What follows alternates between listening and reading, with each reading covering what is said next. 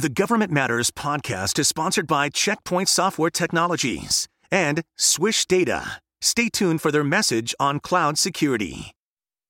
From Washington, D.C. and around the world, this is Government Matters with Francis Rose.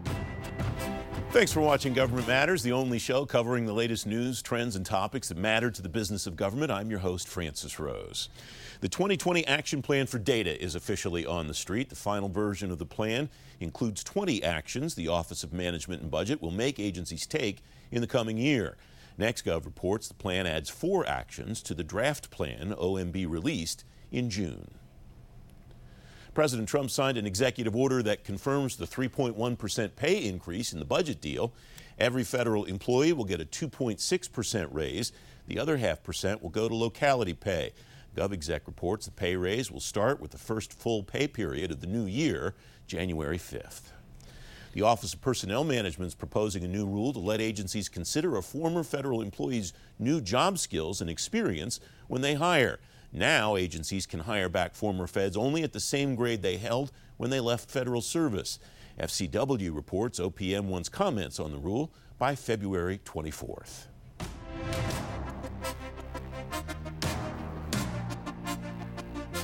A new year will bring new developments for your job and new wrinkles in the work that continues from this year. Tonight, you'll get a look at both, starting with our all-star panel of editors. Frank Konkel, executive editor of Nextgov, Adam Mazmanian, executive editor at FCW, and Leo Shane, deputy editor of the Military Times. Welcome, gentlemen. Welcome, all-stars. Frank, start with you. What do you think the biggest story is that you're going to be covering throughout 2020? I think probably a continuation of stuff that we've been covering for the last year or so. In the JEDI contract, we focused a lot on that. There's 2 things that we'll be watching for shortly. The case probably will end sometime February or March, the court case that Amazon's filed in protest against the award to Microsoft. And then regardless of what shakes out there, I think the important thing will be to see how the DoD begins to actually adopt it across the MilDeps. There's no mandate that they have to do that. So part of Microsoft's job will be to build something that is cheap, useful, and attracts these customers away from the stuff that they're on now. I want to come back to that in a moment. What do you think is number one for you in the coming year, Adam? Number one for me as the election heats up is a cybersecurity story, watching how CISA, the DHS agency, pretty new agency that's there to deal with cybersecurity, handles the vote, handles campaign cybersecurity and all sorts of threats to our election system. And CISA has been out there. Chris Krebs and the now departing Jeanette Manfra have been really aggressive in talking about the way they're positioning CISA to really be the cybersecurity point organization for the entire civilian side of the government. Yeah, that's correct. I mean, different people want different things from it. There's still no Cyber 911 yet, but they're trying to be as close as you can get to that. Number one for you in the coming year, Leo? Yeah, I'm hearing this election thing might be something that we all have to follow a little bit. This impeachment thing, too, that came up, it's really come out of nowhere. But look, those are going to take a lot of the oxygen in the room. But the downside of that is we're still seeing a lot of issues with filling positions at the Pentagon, at VA. We saw 5 senior Pentagon folks announce their retirements or departures in just a week earlier in December. So the question becomes, how are they going to fill those positions in an election year when there may be a change of administration at the end of the year?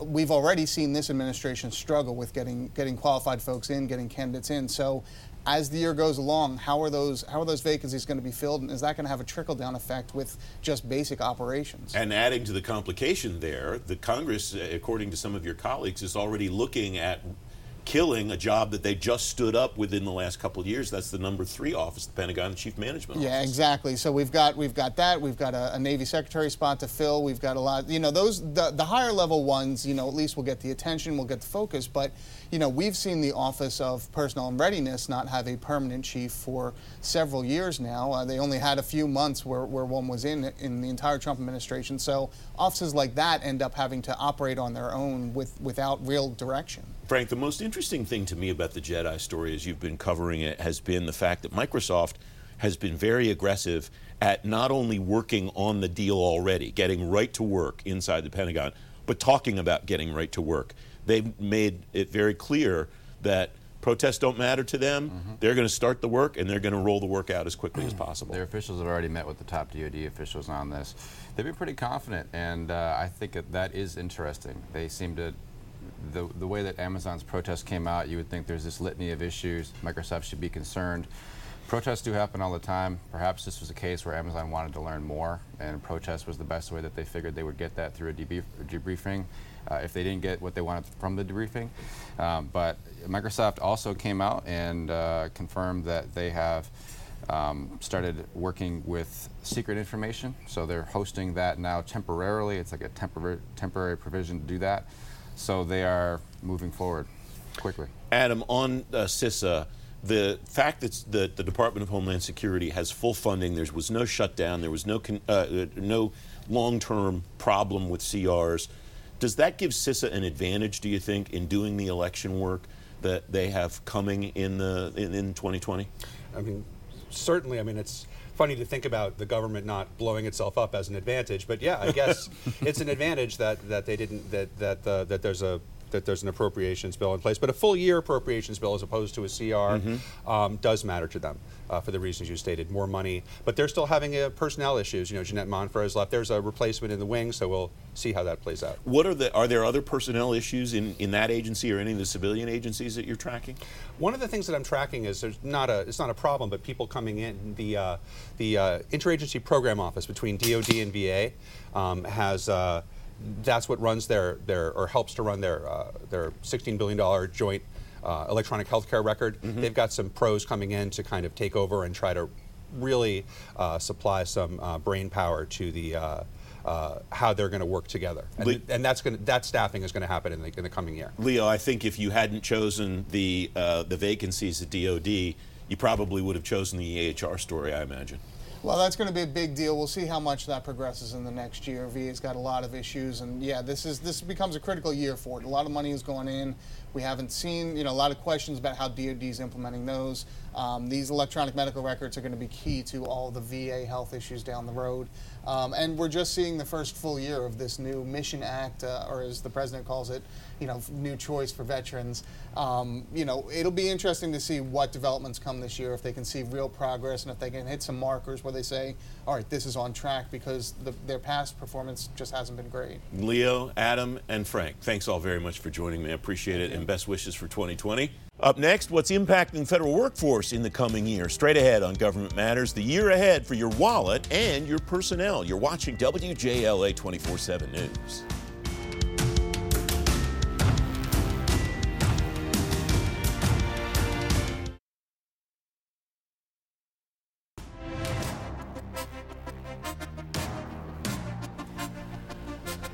Welcome back. The new budget includes changes for federal employees that they've asked for a long time. Paid family leave and a 3.1% pay increase are a couple of them. For an in-depth look at what's driving the workforce in the coming year, Jessie Bur, associate editor at Federal Times, Nicole Ogrysko, workforce and personnel reporter at the Federal News Network, and Emily Wilkins, congressional reporter for Bloomberg Government. Ladies, thanks all very much for coming on. Jessie, what's number one, do you think, for you in the coming year regarding the workforce? So I'm going to be really interested to track what's going on with the collective bargaining agreements. There's a lot of push to get more control over employee flexibilities like telework and whatnot, and also to remove a lot of the hours and whatnot that the unions themselves have. So it's going to be interesting to see how those are contested and what the rulings are and the minutia of that. The Trump administration has been probably the most aggressive in the years that I've been covering the government at going after official time. Is that one of the reasons that you think that's important? Yeah, I think there's concern amongst the unions that if they lose too much official time, they're not going to be able to fulfill their legal requirement to represent all the bargaining unit employees, and then that threatens their ability to remain a union. Nicole, what do you think is going to be number one for you in the coming year? For me, it's the Office of Personnel Management and its future. I think we have a little bit of more sense of what's going on with that agency, with the provisions that were in the annual Defense Authorization Bill, with the National Academy of Public Administration coming in and looking at OPM and doing a study. And with Congress, I think essentially saying, look, we need to just pause and take a step and really evaluate what this agency should be, what it should be in the future. So for me, that's the big one. Congress said we should take a pause and NAPA should look at it. Do you think they were really meaning we should dispense with this and get it over with once and for all, forget about it? I think Congress says anything that is in OPM statute absolutely should not move for the time being. NAPA could come in and say, look, we think that retirement services and healthcare should move to the General Services Administration. They could come back with a proposal that looks similar to what the Trump administration has suggested. I think it'll be interesting to see how the administration responds to that provision in the NDAA and how they move forward. Emily, what do you think is going to be number one for you in the coming year? Well, as you pointed out, Congress wound up passing the 12-week family leave so that federal workers can actually have paid time off to spend with their new children. But one thing that did not wind up getting passed was family medical leave. So federal employees, they can take time off to care for a sick relative, but it won't be paid. And that's something that I think a lot of lawmakers still want to see happen. And it'll be interesting to see how and if they're able to continue pushing for it in 2020. The provision that got in this year is something that people have been working on for a long, long time. Yes. What do you think, from your vantage point on Capitol Hill, got it over the hump this year? Was it a bargaining chip in getting the final deal done, or is it something that a lot of agreement has finally coalesced behind? What made that happen that might indicate what the likelihood is for the medical leave? I think you just saw an increasing amount of pressure from both sides, Republicans and Democrats, saying this is something we need. You know, America is behind other countries in the amount of paid family leave that they offer. And I think there was a real sense that this was something we needed to get done, and that it was something that you saw people in the Trump administration supporting. This has been a key issue for Ivanka Trump to support. And I think you finally saw everyone say, you know, it's time, and it's something that we can do, particularly for federal employees, because that's what the government has control over. They don't have to worry so much about maybe interfering in the private sector, although they are certainly hoping that now that the federal government has set this standard, that more private industries will follow. I think I know the answer for my other two panelists here, who I have on more often than I've had, unfortunately, the chances to have you, Emily.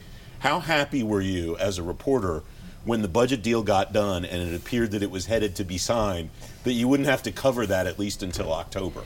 I think everyone in Washington always holds their breath. I don't think there's a single person during the holiday season who doesn't want to be around family and friends and would rather be working.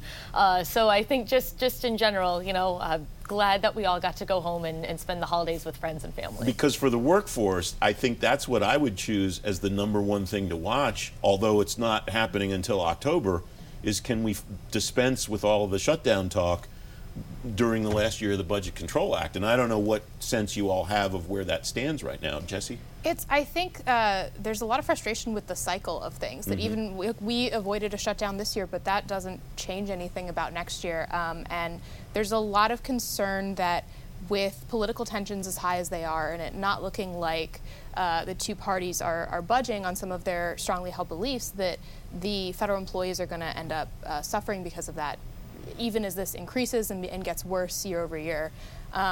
There's some push, I know, on the union side to try to argue which employees are allowed to be considered accepted and made to work during a shutdown. So I think these are issues that even if we've avoided one, will continue to be a really big deal next year. So the reason I think the shutdown's important, Nicole, is because in all of the things that got thrown into this budget deal at the last minute, none of the provisions to prevent shutdowns from happening or anything that had been talked about wound up in that deal. So that possibility still exists. That's true, and I think we also saw in the NDAA and some of these other bills that made it through just at the last minute there were tiny little protections to clear up some of the issues that we had during that 35-day government shutdown.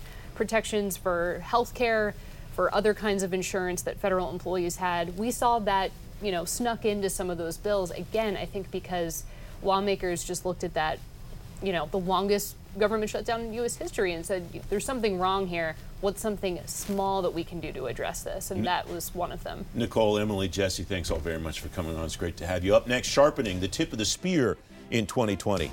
Straight ahead on Government Matters, new insights on a new National Defense Authorization Act, and more you should watch in the coming year. Don't forget, if you miss an episode of Government Matters, you can find it on our website, govmatters.tv. We'll be right back.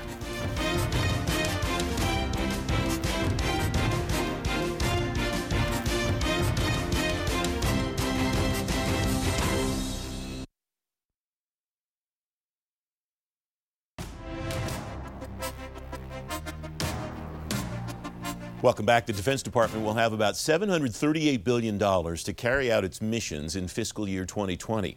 A brand new Defense Authorization Act and funding for the rest of the fiscal year will give the department the tools it says it needs to execute the National Defense Strategy. Lauren Williams is staff writer for FCW. Valerie Insinna is air warfare reporter for Defense News. And Sara Sirota is associate editor for Inside the Air Force. Ladies, welcome. Thanks for coming on. Lauren, you first. What do you think the biggest thing is you're going to be covering in the coming year?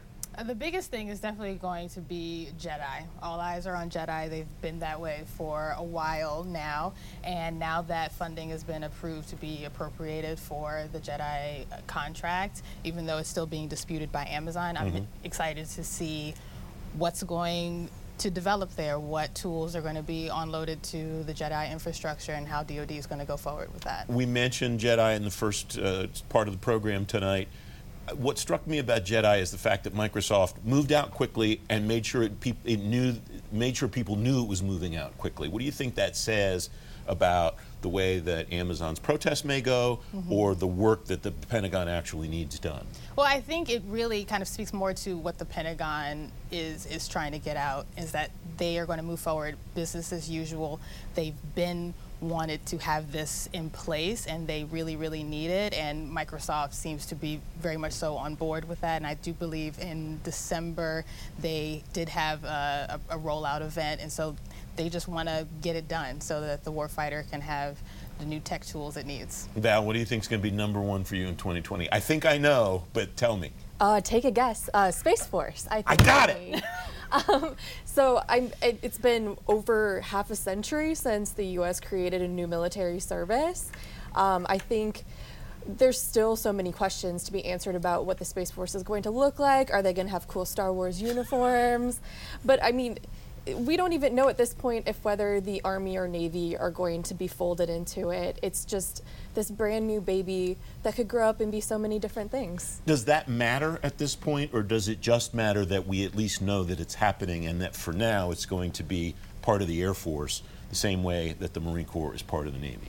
I think it definitely matters. Right now, Space Force is basically Air Force Space Command with a new name.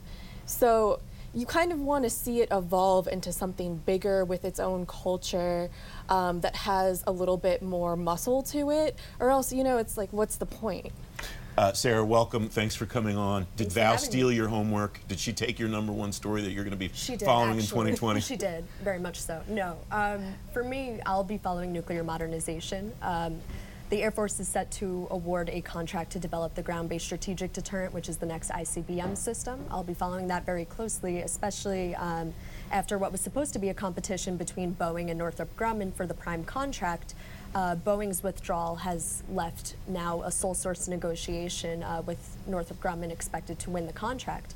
And that could lead to certain issues, schedule delays, cost increases. We have to see.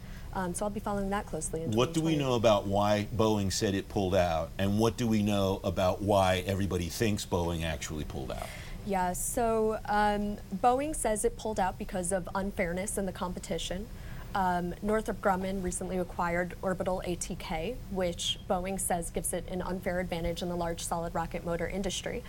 So that's really the primary reason why Boeing argues that Northrop had this unfair advantage. It says that it made its concerns clear to the Air Force, but the Air Force didn't take the necessary steps that it wanted to alter the acquisition strategy. And because of that, it withdrew. So now there's a sole source negotiation. We'll have to see what happens. So that's an interesting development, I think, all across the defense industrial base, and it's happening in information technology. One of the complaints about the Jedi contract, Lauren, was that people thought Amazon had an unfair advantage. Some of the other technology companies, Oracle, expressed that on a number of protests before the contract was even awarded. What do we think about the way the defense industrial base will look and the way consolidation or acquisitions might affect it in the way that Sara just talked about the nuclear modernization impact? What does the landscape look like for the DIB in 2020 in your view, Lauren? I would say, at least in my space, the defense industrial base is definitely going to be scrambling, I think, a little bit, because there's going to be a new cybersecurity standard that they're going to have to follow, and they're not quite sure yet how that's going to affect them, the bottom line, how it's going to affect award bids and things like that. So I definitely think that there will be a bit of play there. What do you see on the horizon for the DIB from the aerospace perspective, Val? You know, I think it's interesting you brought up the consolidation that's happened. I think it's very interesting that we haven't seen the Pentagon push back against that. They're just allowing this to happen. So maybe that means that leaders are not concerned, but I think if consolidation were to continue, at some point it's got to raise some red flags. So I guess we'll just have to see what happens. Sara, do you see any opportunities for other organizations, companies to merge, be acquired, and so on at the top, or are we getting close enough to that with some of the things that you just mentioned that might not be as big an issue in the coming year? You know, I mentioned the large solid rocket motor industry. I think that's been one that a lot of people have fixated on as being an area of concern for consolidation. Other areas that I've been following are hypersonics, and that's something that I think people will be talking about in 2020. I also think counter-UAS and small drones are other areas that the Defense Department needs to and has spoken about looking at. So those are where I'll be looking at in 2020. Sara, Val, and Lauren, thanks all very much for coming on. It's great to have you. Thank you. You can stay on top of all things that matter to the business of government anytime, anywhere. Subscribe to the Government Matters podcast on Apple Podcasts, Google Play, SoundCloud, and TuneIn. Or simply tell your digital assistant to play the Government Matters podcast. For a quick fix of nonpartisan government news, follow us on Twitter. Our handle is @GovMattersTV. I'm Sharice Hanner. That's the latest from Washington. Join me weeknights at 8 and 11 on WJLA 24/7 News and Sunday mornings at 10:30 on ABC 7 to stay plugged in on issues that matter to the business of government. Thanks for watching. I'm Francis Rose. The Government Matters podcast is sponsored by Checkpoint Software Technologies and Swish Data, presenting this message on cloud security. I'm Government Matters Director of Content George Jackson, here again with Sean Applegate, Chief Technology Officer at Swish, and Jeremy Castleman, Cloud Security Specialist at Checkpoint. Sean, give our listeners some best practices for achieving a consistent security posture in the public cloud. Absolutely. So in public cloud, we have many different cloud providers. They have different security controls and mechanisms. To be able to control those in a single agency, we want to be able to gain visibility into your assets, your inventory, and your cloud environments, those different components, if you will. Using Checkpoint Dome 9, this allows us to assess and gain visibility across all of your cloud environment and their controls. It also allows us to run some quick remediations against the NIST policies to make sure you're compliant and easily report on those so you know exactly where you're at to start with. Jeremy, he touched on this a little bit, but what about regulatory compliance challenges here? What do you see as potential hurdles? Well, it is a tremendous challenge. It's at the forefront of most of the conversations we have today. Not only do you need to ensure compliance of your internal security policies, but you also have to meet those regulatory compliance standards, like Sean mentioned with NIST or PII. With Checkpoint's Dome 9 solution, we have a full inventory of your environment and how everything is configured already. So it's simple for us to go ahead and provide NIST compliance rule sets, for example, right out of the box. Our experts will keep those rules up to date for you, and you can simply run your assessment on your cloud platforms, and it provides you the full audit-ready report. Okay, so Sean, let's talk remediation. How should these agencies respond if they, say, fail a compliance assessment? Yeah, there's really two ways to approach that. One, take the report in Dome 9 and use the step-by-step directions provided, so the just-in-time education, to correct those findings. Or two, leverage the technology to do auto-remediation. So as soon as you make misconfigurations or skip something, it'll take the actions to correct that. And lastly, The tamper protection capabilities really protect your administrators and those privileged accounts so that third-party hackers can't get access to those and masquerade as them in the public cloud. So again, use the reporting, the auto remediation, and the tamper protection to protect yourselves. Great information. Sean, Jeremy, thanks for being here. For more, head to govmatters.tv/swish. I'm Government Matters Director of Content, George Jackson. Thanks for listening. Our daily program is produced by Charisse Hanner and Ashley Gallagher. Christy Marriott leads our technical crew. Our web editor is Andrew Wagner. Government Matters was created by George Jackson. Visit govmatters.tv for articles, videos, and more, including our first feature-length documentary, The Dawn of Generation AI. Government Matters is recorded at WJLA-TV in Washington, D.C. Copyright Sinclair Broadcast Group.